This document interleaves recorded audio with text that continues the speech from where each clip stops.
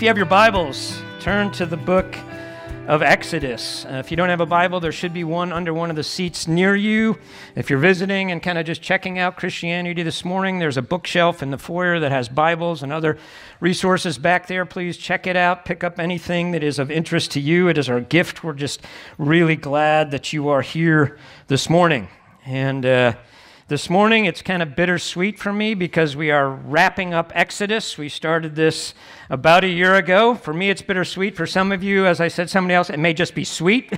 We've been in this book for quite a while, but I've really loved this book and just all the beautiful pictures in this book of what God is laying out ultimately in Jesus Christ.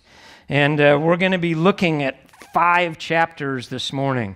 So, if you got lunch plans, you may want to cancel them because we're going to, no, just kidding. A lot of these 5 chapters are just a repeat of the instructions that we already saw were laid out in chapters 25 to 31 of Exodus, where God was giving the detailed instructions of the construction of the tabernacle and of the garments of the priesthood. And now basically we've seen the golden calf incident, and now basically in chapters 35 through 40, it's just a repetition of all those instructions, but now it's in the construction of these implements, basically, that are going to be part of the tabernacle and part of the priesthood. So if you want details on that, you can listen to some of our previous messages, but basically we're not going to go over those verbatim this morning. I wanted to focus primarily just on the end of this section in chapter 40 this morning. And just a little bit of background, basically. We have worked through Exodus, and in the beginning of Exodus, we had the people crying out to God, right? They've been enslaved in Egypt for 400 years. And back in Genesis, when God is reiterating his promise to Abraham, he said to Abraham, basically, your people are going to be enslaved in Egypt for 400 years. And he gave him a reason for that. He said, because the sin of the Amorites was not yet full. The Amorites were one of the peoples that are living in the promised land. And so basically, God says to his people, you are going to be in slavery for 400 years because I am being very gracious with these Amorites. I'm giving them an opportunity to turn and to repent and to come to me. But as we've seen, though God is incredibly gracious, he will ultimately execute judgment on those who refuse to turn to him. And so this 400 years has passed. The Amorites, or the ones that are in the land right now, obviously have not turned, and now God has brought his people out of slavery. So his people crying out at the beginning, God, where are you? This apparent lack of God's presence. Now we close this book with basically God's presence coming down right in the midst of his people. And if we've gone through this book, and if you've been here and going through this book, basically we've seen that hasn't always been like a smooth sail towards the end, right? There's been some grumbling and complaining and some massive rebellion along the way. Yet God is still committed to these people that he has chosen, and still committed to the promises that he has made to Abraham, Isaac, and Jacob. So let's pick up, and I'm going to read just a few verses in the beginning of chapter 40 and then towards the end as well. The Lord spoke to Moses, saying, on the first day of the first month you shall erect the tabernacle of the tent of meeting. So this is the first day of the first month. This is about a year after the Exodus. It took them about 3 months to get to Mount Sinai, and now they've been at Sinai for about 9 months. So this is the first day of the first month, and I think that is significant. This is a new start for the people, right? This is God's response to a rebellious people that he exercises grace and mercy towards, a lot because of Moses' intercession for this stiff-necked and stubborn people. So it's a new beginning. It's a fresh start. So we're starting here the first day of the first month. And he says, and you shall put it in the ark of the testimony. You shall screen the ark with the veil, and you shall bring it in the temple and arrange it. You shall bring it up the lampstands and set up the lamps, and you shall put the golden altar. And then he goes into the basic details. This is how you set everything up. Verse 16, skipping, this Moses did according to all that the Lord commanded him, so he did. So Moses is following the instructions of the Lord to a T. In the first month, in the second year, on the first day of the month, the tabernacle was erected. Moses erected the tabernacle. He laid its bases and set up its frames and put in its poles and raised up its pillars. And he spread the tent over the tabernacle and put the covering of the tent over it, as the Lord had commanded Moses. He took the testimony and put it in the ark and put poles in the seat above the ark. And he brought the ark into the tabernacle and set up the veil of the screen and screened the ark of the testimony as the Lord had commanded Moses. And he goes through all the things that he sets up here, and it's repeated over and over. He did everything as the Lord had commanded him. So basically all these aspects of the tabernacle and the fixtures of the tabernacle are built, they're set up, and they're being set up, and this is the first day of the first month. In verse 33, and he erected the court around the tabernacle and the altar and set up the screen at the gate of the court. So Moses finished the work, along with a lot of other people, right, that were involved in this work. So it's all set up. This whole aspect of the tabernacle and the priesthood is set up. And why did God say he wanted a tabernacle set up? In chapter 25, verse 8, he says, I want you to set up this tabernacle so I can dwell with my people. I want to be with my people. So everything has been set up so that God could be with his people. And over it's emphasized in this section that Moses did exactly what the Lord had asked him to do. Well, then what happened after the work was finished? Verse 34. Then the cloud covered the tent of meeting, and the glory of the Lord filled the tabernacle. And Moses was not able to enter the tent of meeting because the cloud settled on it, and the glory of the Lord filled the tabernacle. Throughout all their journeys, whenever the cloud was taken up from over the tabernacle, the people of Israel would set out. But if the cloud was not taken up, then they did not set out till the day that it was taken up. For the cloud of the Lord was on the tabernacle by day, and the fire was in it by night, in the sight of all the house of Israel throughout all their journeys. This is a reading of God's word. So here we have the conclusion of this book, basically. Everything is set up. Moses has done everything. Bezalel and Aholiab have been the craftsmen, and God has given them ability not only to craft things, but as Tim pointed out to me, he's given them ability to teach other people how to craft things. And for a teacher, that's probably important to recognize that God's involved even in that teaching process and encouraging people to then follow your example. But once all this is set up, the cloud descends. And what have we seen about that cloud throughout Exodus? That cloud represents the presence of God, right? The cloud leads them out of Egypt. And over their wanderings before they got to Sinai, there was the cloud by day and the fire by night. And then when they got to Sinai, the cloud settled on the top of the mountain, and Moses went up and Joshua went up, and the cloud was present there. And now the cloud has moved from the top of Sinai basically onto this tabernacle that has been set up. So what is that a picture of? It's a picture of God's presence now coming and dwelling with his people. I'm titling this message, God's Portable Presence, because it's in, a tent, right? This is all designed to be mobile, to be moved. So God is now saying, my presence isn't just located up high on this mountain. My presence is going to go with you, with this tabernacle. This is all set up so that I can be with my people. And that's my first point here, that God desires to be with us despite our stubbornness and despite our failures. It's interesting, as you read through Genesis, in Exodus, you get all these instructions about building the temple, and then all of a sudden, bam, we run into this wall, and that wall is the golden calf incident, right? The people had just cried out and said, basically, everything that you've said, God, we will do in chapter 24. Everything you've said, we will do, and we will be obedient. Yeah. In about 40 days, they're breaking probably the first 2 commandments that God laid down. 40 days. I've said that's like someone basically cheating on their spouse on their honeymoon. That's how quick it happened.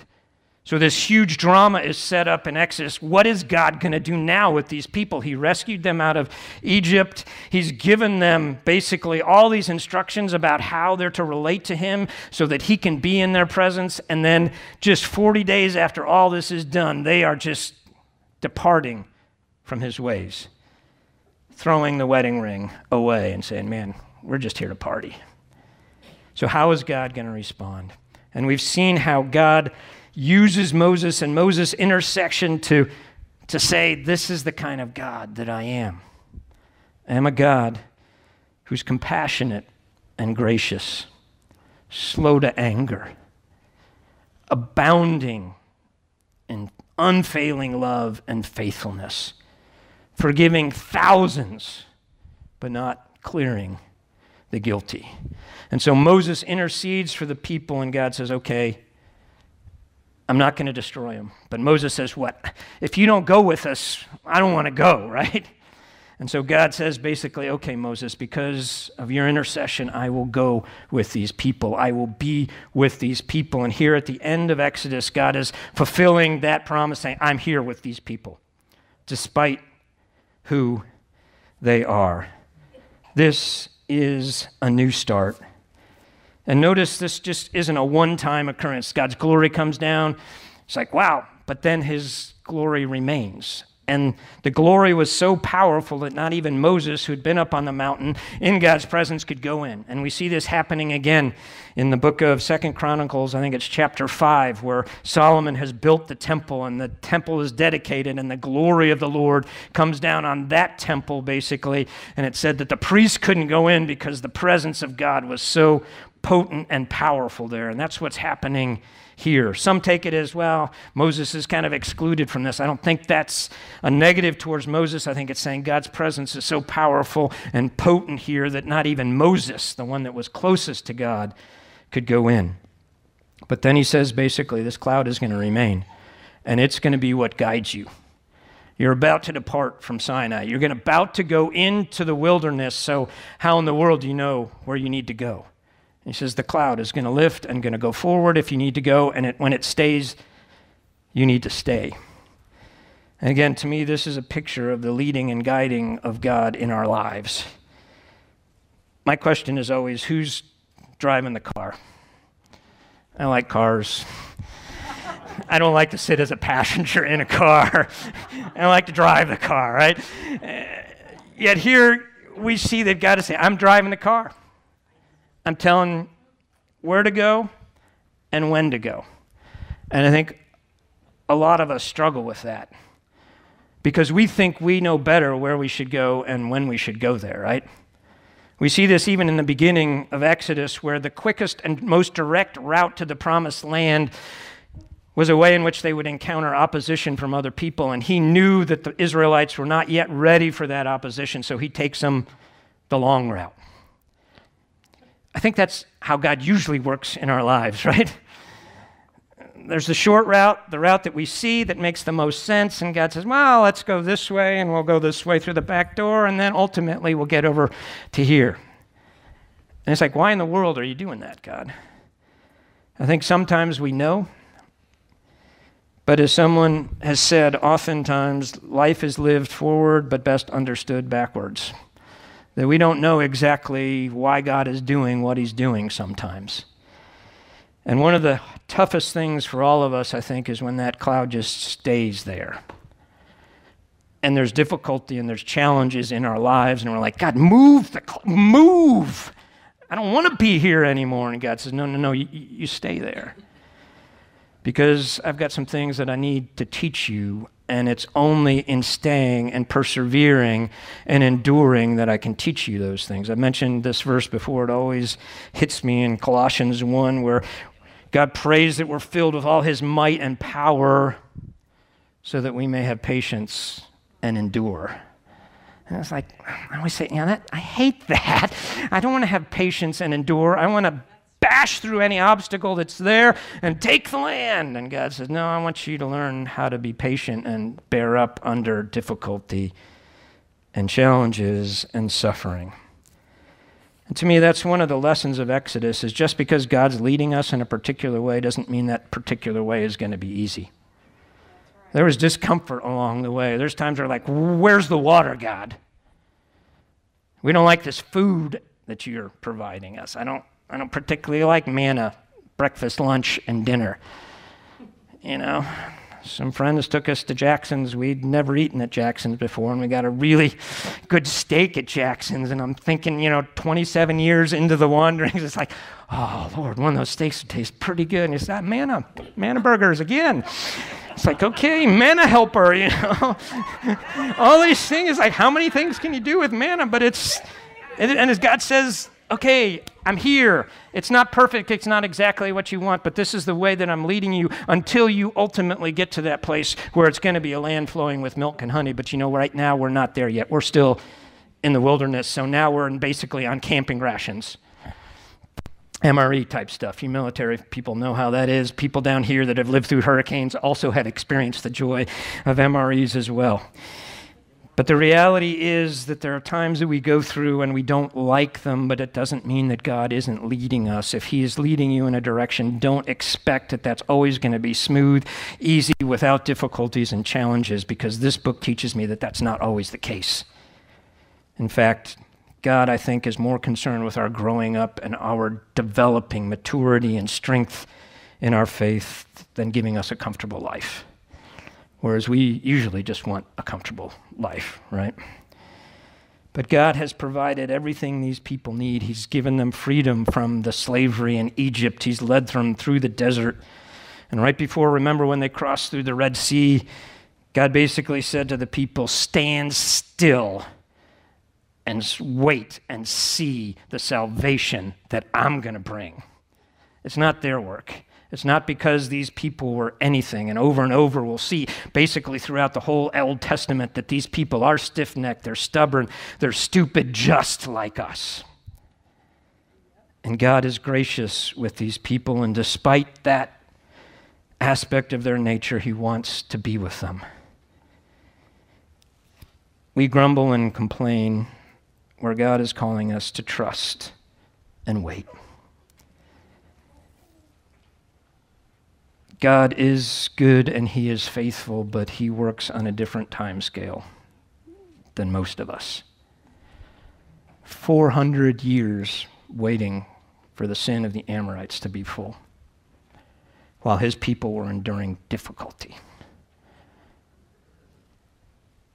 To me, as we walk through life, as long as God is offering grace to people that don't yet know him, there is the very real potential that we will be hurt. Why? Because people are sinful and people do sinful things and we get hurt. But God is with us even in the midst of that hurt. God has rescued us primarily not for our comfort, but for our relationship with him. And the paradoxical thing is that sometimes in the most difficult, challenging times, that's the time where our relationship with God grows the most. Spend some time with some older, mature saints and ask them, hey, when did you find your faith really solidifying and becoming strong and vibrant? And it's often, oh man, it was the time when we lost our child. Or it was the time when I got that cancer diagnosis. Or it was the time when, and it's usually not, it was the time when I got the raise and got the new house and everything was, no, it's those times where I learned God's faithful. Even though I'm walking through the very shadow of death, God is with me and his rod and staff are there and I can trust him in the midst of that, so I can trust him all the time. So God rescues us. He's rescued these people for relationship. He wants to be with them. Do you have an understanding that God wants to be with you?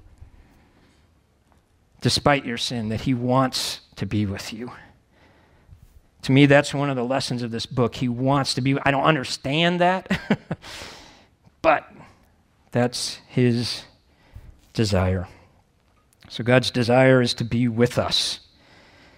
And then the second thing here is that God is both awesome and available. You see this here as the cloud comes down, right? His presence is so powerful that nobody can go near him, right? This is an awesome God. Hebrews 12 tells us that when the cloud was on the mountain, even Moses was trembling, right? The people hear God speak and they're like, don't let him speak to us anymore, right? Moses, you do the talking for us to him, and as long as we're at a safe distance, we're okay. There's a cloud, there's glory, there's thunder, there's lightning. This is the God of the plagues that took down one after the other the gods of Egypt, showing that he was superior in every way, who parted the Red Sea, who took down the most powerful nation in that part of the world at that time. He is ultimately a powerful, holy God who will judge. And we don't like to hear that in our day and age. We want a Santa Claus God, right? Oh, boys will be boys, girls will be girls. Whatever. But we see that this is not a whatever God. It's a God that wants us in relationship with him, but the way we enter into relationship with him is the way he dictates. And we see all these specifics laid out. This is how you enable me to dwell in your presence. There's this tabernacle, all that stuff, all that is so that I can dwell with you. You don't just waltz into my presence, right? But God is also very available. We see that here in this cloud that leads and guides and directs. He's not a God that's distant, but he's not a God to be trifled with either. When we approach him in the way that he's designed us to approach him, there is access for all of us. And to me, one of the things as I've read through this book that has struck me, because so many people think that the God of the Old Testament is different than the God of the New Testament. But what I've realized in reading through Exodus is that the God of the Old Testament is much more gracious and compassionate than I think we often think of. And I think Jesus is often portrayed in a way that he's not that serious about stuff either. But you look at Jesus, and there's times where he gets angry and he clears the temple because people were hindering others from coming into God's presence. There's times where he calls out the religious leaders that are keeping God's people away, that are honoring him with their lips, but their hearts were far from him. And he says, "Woe to you, you vipers." Not kind words of, hey, it's all good. Whatever you want to do today, that's cool with me. And then when he calls a rich man that's loaded up his barns with all sorts of stuff, and he said, man, you're a fool. Because this very night, your life is going to be demanded. And he's the Jesus that says, man, don't fear those that can kill the body. That's just physical death. But fear the one that can destroy body and soul in hell. That's the one you should fear. So it's not like Jesus is just meek and mild and whatever goes, and the God of the Old Testament is angry all the time. But to me, this God is holy, and he needs to be approached in the way that he has said we approach him. He's gracious and compassionate, slow to anger, and abounding in loving kindness. That's who he is, yes, but he will also not clear the guilty. And so here the book ends with Moses outside, and then we move right into Leviticus. How do we stay in God's presence? Well, the whole sacrificial system is instituted. So we enter into God's presence by way of sacrifice. And we know from reading the rest of the story that the ultimate sacrifice is Jesus Christ. And we come by way of him into the presence of God. So the God of the Old Testament is gracious, even with rebels, even with times where he executes judgment strongly. And we saw that after the rebellion of the golden calf that come down, and 3,000 of the people were killed after that rebellion. But before that happened, what did God say? All who are with me, come over here. And so the people had an opportunity to turn from that golden calf and go to him. But when they didn't, then there was judgment. We will one day stand before a holy and just and righteous God, and we will give account for every word that has left our mouths. And I don't know about you, but without Jesus, that would scare me to death, because there's been a lot of words that have come out of this mouth that are not God-honoring. and useful for building up and encouraging other people.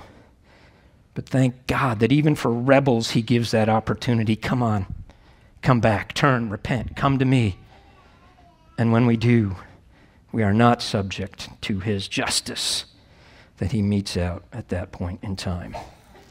So God is both awesome, but he is also available. But we need to come in the way that he has told us we need to come. And over in this book, it's like Moses did everything like the Lord said. He did this exactly according to the plan that he'd seen. And so all this is designed and laid out in that way. And God says, this is how I am to be approached at this time in history by this people. Another thing that I've seen in this book is that knowing the law and having good intentions, even about obeying the law, it's not enough. As I mentioned before in chapter 24, when the people are ratifying this covenant, he said, everything that Yahweh has spoken, we will do.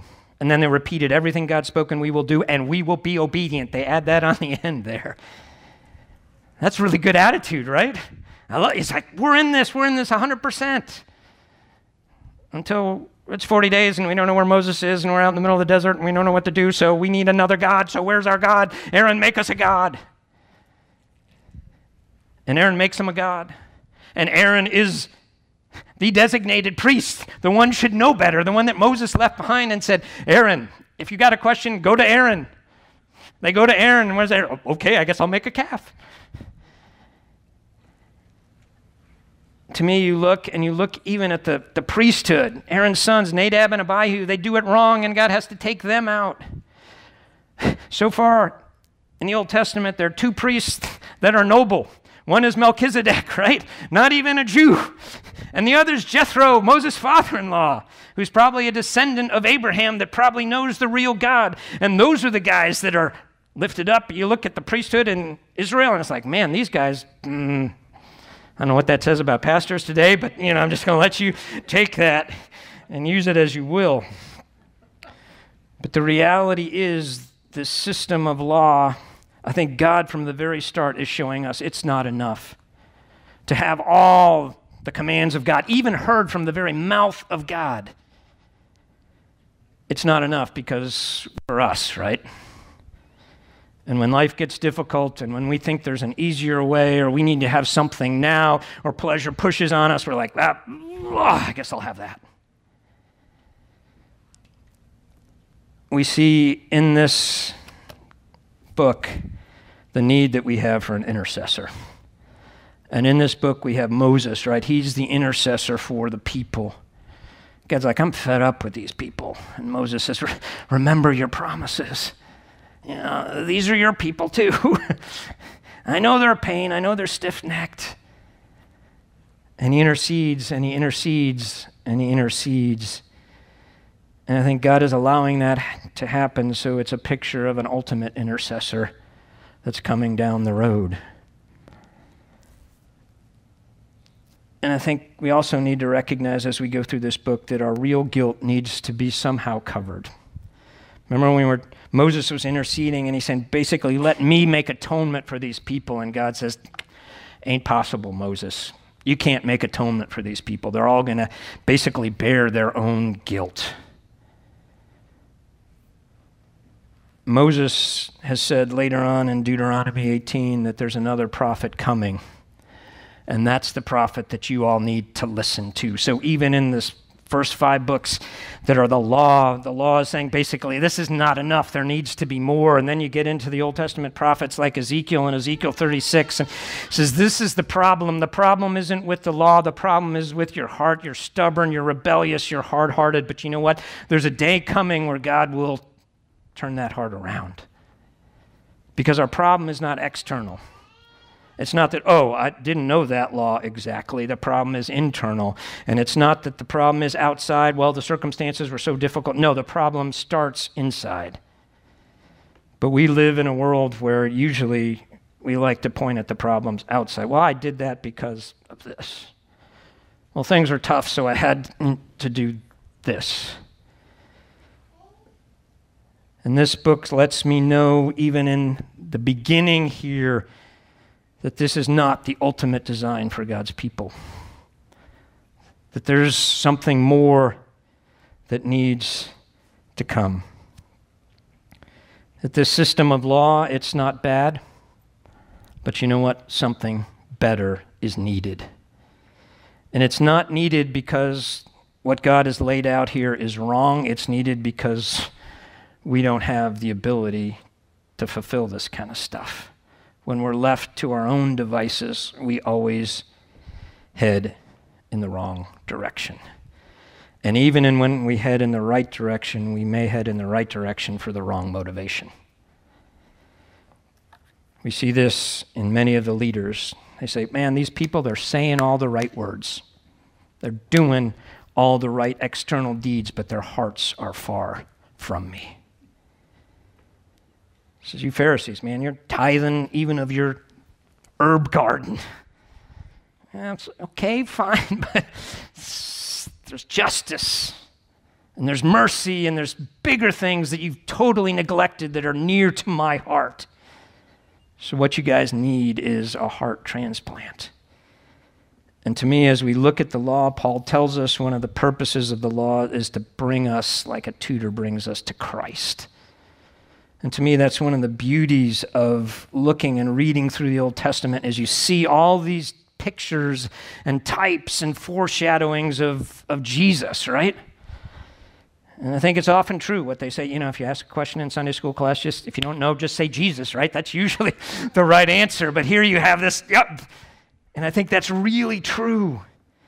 We look at Exodus, and to me, you look at all these things are ultimately fulfilled and perfectly fulfilled in Christ. John 1:14, the Word became flesh, and most translations say dwelt. Literally, it's tented or tabernacled among us. We've beheld the glory of the one and only. We've seen the glory of God. In 2 Corinthians, the glory of God is reflected in what? The face of Christ. So we as people have this incredible privilege that Moses didn't even have, to see the glory of God in the face of Christ. Christ is our ultimate rescuer. In Luke 9, after the transfiguration, or in the midst of it, he's speaking with Moses and Elijah, and he's speaking about what? His exodus that he was going to accomplish in Jerusalem. He uses that very word. He's speaking about his exodus. So Jesus is the ultimate Moses that's going to bring about the deliverance of his people from our slavery to sin in Jerusalem. How? By his cross. He's the ultimate rescuer. He's the ultimate Passover lamb. We saw that Passover instituted early on, and God covering basically the households that applied the blood. And Jesus being the ultimate Passover lamb that allows God's justice to pass by. John the Baptist, behold, the Lamb of God who takes away the sin of the world. Do you think it's a coincidence that Jesus' sacrifice on the cross took place during Passover week? No, all these pictures are connected in the beauty of God's book here. This is a big story that's leading and pointing all to Jesus Christ. Jesus is the ultimate tabernacle or temple, right?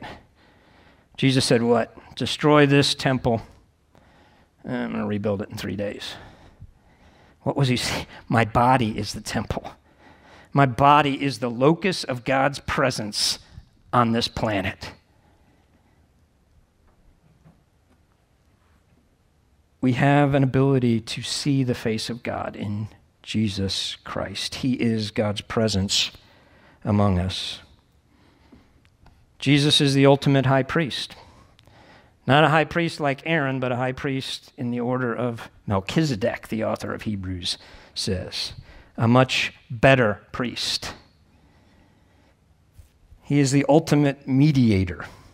1 Timothy 2:5. We have one mediator between God and man, the man, Jesus Christ. He's the only one that perfectly can mediate between God and man because he is God and he is fully man as well. He knows exactly what it means to walk on this broken planet, to experience the difficulties and challenges that we experience and represent us before a holy God. to be gracious and compassionate and say to the Father, man, I know what they're made of because I was made of the same stuff. Have mercy on them. He's the ultimate intercessor. Hebrews 7:25. He always lives, or he lives forever to make intercession for us. We're stubborn. We're stiff-necked. We are. And Jesus, like Moses, is up there saying, be merciful. Look at my sacrifice. I've paid the price for these people. Let's make them into what we have designed them to be. Don't abandon them. And God listens to this mediation from his perfect Son and his Son's intercession. And he is, Jesus, the ultimate presence of God with us. What do we celebrate at Christmas? What? Emmanuel. God distant from us? No, God with us. Moses said in chapter 33, God, if you don't go with us, I don't want to go. There's no point, because what's going to distinguish us from every other nation if you just send us on our way and you're not with us? And here now we have this amazing gift of the Holy Spirit that the New Testament calls the Spirit of Christ as well, that resides in us, God with us, God in us. When Jesus is talking to his disciples about his departure, and he says basically that the Spirit was with you and it will be in you. Post-Pentecost, those of us who have trusted Christ are indwelt by the Spirit of Christ, the Holy Spirit. To me, that's what enables me to be something different. It's not a lack of information. It's not that I don't know the law well enough. I think God's written a moral law in all people's hearts. It's that we don't have the ability to carry that out consistently.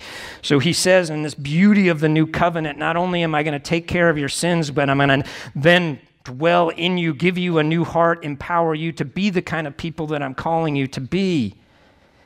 Because if I'm just left with a whole bunch of rules and regulations, that doesn't help me at all. I failed from the get-go, starting way back in my life.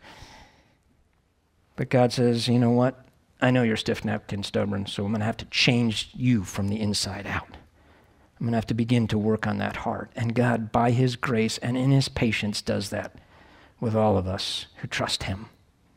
And we walk with him, and it's not instantaneous, but my prayer is that God's Spirit is working in you, changing you slowly over time so that more and more you demonstrate the character of God, the love, the joy, the peace, the patience, the kindness, the goodness, the faithfulness, the gentleness, the self-control. That's the stuff that God is about and wants us to be about.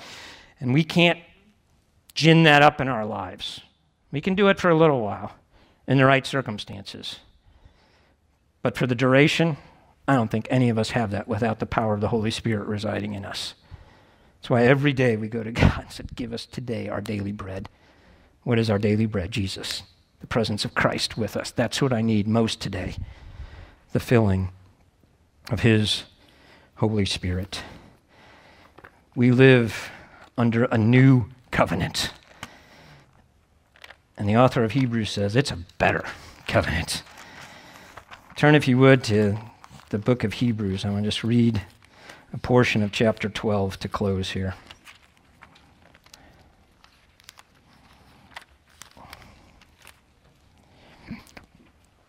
Talking about what went on back in Sinai.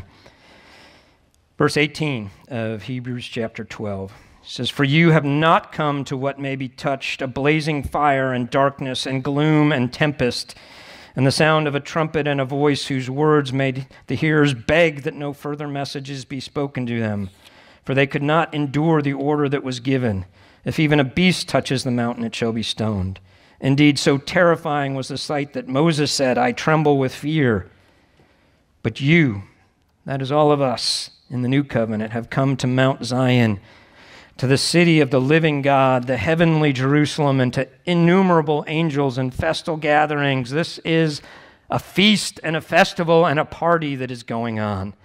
And to the assembly of the firstborn who are enrolled in heaven, and to the God, the judge of all, and to the spirits of the righteous made perfect, and to Jesus, the mediator of a new covenant, and to the sprinkled blood that speaks a better word than the blood of Abel that just cried out for justice, but now Jesus' blood has provided justice. That's where we come. We come to a heavenly Jerusalem, to the presence of God.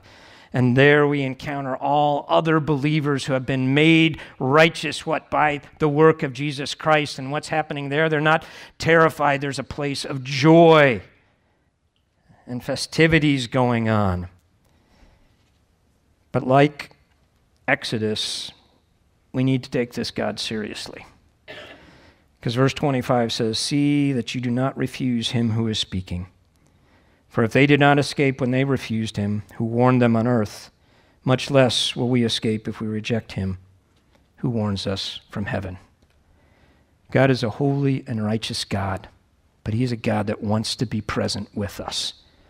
And all these pictures in Exodus point to Jesus Christ as the means by which we can enter into the presence of God and experience that presence. But you know what? That presence has to be accepted. The New Testament talks about repenting, turning from the way in which we're going, having a change of mind, and embracing Jesus Christ in trust. Saying, I'm going to follow you. I'm going to look to you for the forgiveness of my sins. I acknowledge that I'm a rebel. I acknowledge that I am stiff-necked. I acknowledge that so often I want to be my own God and I think I'm smarter than you. But would you have someone like me? And when we come with a repentant heart, God says, yes, I will have someone like you. And you know, not only will I have you, I will rejoice in having you. And I will plant my spirit in you so that I will begin this process of transforming you and making you into something that you could never be on your own. I'll give you a new heart. I'll put a right spirit within you. So I don't know where you are this morning in your relationship with God. But I want to let you know that God is gracious and compassionate, slow to anger, abounding in loving kindness, willing to forgive any and all sins. But I also want to let you know that we've got to embrace that. We've got to turn to him. We've got to repent of going the way we're going, and we've got to turn and trust in Jesus Christ. And when we do that, we no longer will be judged by God. But if we walk in our own way and say, don't need that, one day we will stand before a holy and righteous God. And the author of Hebrews says, see that you do not refuse him who is speaking. So if you sense the Holy Spirit speaking to your heart this morning, you have not accepted Christ, you have not trusted Christ, you have not turned from the way you are going, I urge you to do that. And then please talk to somebody about that decision. Because God wants to be present with us. But we only come in the way that he has designated. And what did Jesus say? I am the way, the truth, and the life. No one comes to the Father but through me. But all who go through him experience the grace of God, adoption into God's family, and eternity with God, purpose and meaning while we're here, and ultimately we're still in the wilderness, but there's a promised land that's waiting for us, where heaven and earth come together, where God's Spirit is among us. And in the book of Revelation, we see John encountering the risen Christ in his glory. And John falls down as if dead, and God raised him. Come on, this is who I am, but this is what I've prepared. I prepared this city that comes to earth, and the city is a perfect cube. What else is a perfect cube in the Old Testament? The Holy of Holies that we see in Exodus that represents what? The very presence of God. So we can live in the very presence of God. That's what God wanted from the beginning all the way to the garden, and it's what he's going to accomplish in the end. And sometimes we cry out, God, where are you? And he says, I want to be with you. But how I'm with you is through Jesus Christ. Have you trusted in him? He's my way. I pray that you have this morning. Let's pray. Father, I thank you for this book and all the lessons that it can teach us about who you are, but also about who we are and our need for you. I pray that your Spirit would be working on each and every heart here, mine included, that you would draw us near to you, that we would recognize that you want to be with us, and that Jesus died to make that reality a possibility. Lord, we ask that we would yield more and more to you, that we would be responsive to your Spirit. Lord, that you would fill us with your Spirit, that as individuals and as your church, we would truly reflect you to the world around us. Lord, transform us. Draw us near. Help us, Lord, to seek you and your kingdom with all we've got, and to love you, Lord, with all our heart, with all our soul, with all our might, with all our minds, so that we can be your people in this world for your glory and for your honor. And it's in Jesus' powerful and precious name I pray. Amen.